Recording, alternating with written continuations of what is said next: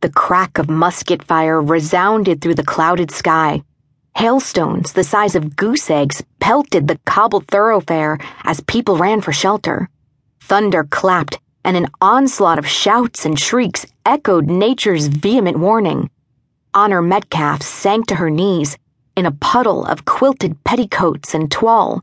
Her mitted hands encased her head, vying for protection against the artillery of hail and confusion. "Miss Metcalf, Miss Metcalf." A muffled voice reached her ears, and she dared peek at the one towering over her. Blue eyes, those eyes, flashed concern, then vanished as a dark cloak enveloped her.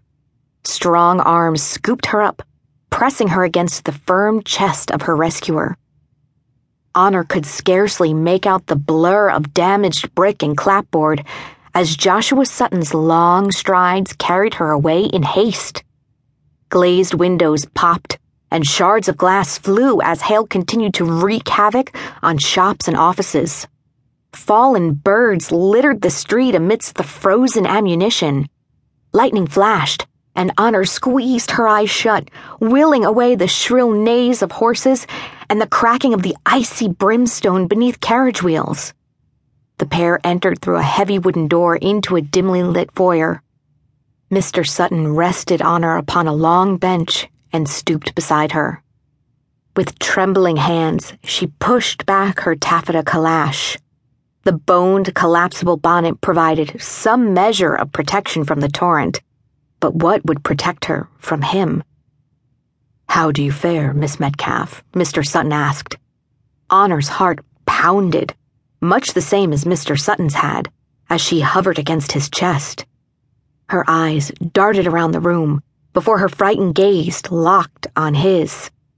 Darkened and dampened by the storm, his hair spread wildly about his shoulders, and his ocean blue eyes awaited her answer. "Miss Metcalf, I asked if you are well." The edge in his voice lifted her out of the fog, and she rubbed her temple. "Mr. Sutton? I am well enough. Why are we here?" Honor glanced at the small leaded glass window, a piece of golden glass missing from a corner and other sections cracked. "I found you in the street getting pummeled by hailstones. We took shelter here in the meeting house." Thunder rolled again, and Mr. Sutton's eyes shot toward the door. How long will it last? Her younger sister was safe at the dame's school, or so she hoped. "That only the Almighty knows." He surveyed her, as if assessing a length of cloth. "Are you certain you are uninjured, Miss Metcalf?" "I am. I must go." She attempted to rise, but a wave of dizziness overcame her. "Please, rest for a moment. You cannot go back out there." His mouth drew into a line. "Perhaps we should pray." "Surely I did as you carried me here." A warm blush rose on her neck. "I prayed as well. Then we shall trust the good Lord for the outcome, shall we? After all, we have found refuge in his house."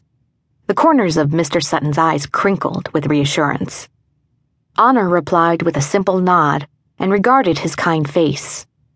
"It is you who are injured, Mr. Sutton." She extended her hand toward his bruised cheek and retreated. He instinctively found the bruise on his cheekbone and felt his temple. A trickle of blood mixed with rainwater streamed down the side of his face. He looked at the blood on his hand and shrugged. "'Tis nothing. Perhaps some feverfew tea will help." "You might as well have been lambasted by rocks thrown by town delinquents. If your head hurts, as mine is beginning to, it will take more than tea, I fear." "The tea would warm me more. It hurts little." The corner of his mouth curved.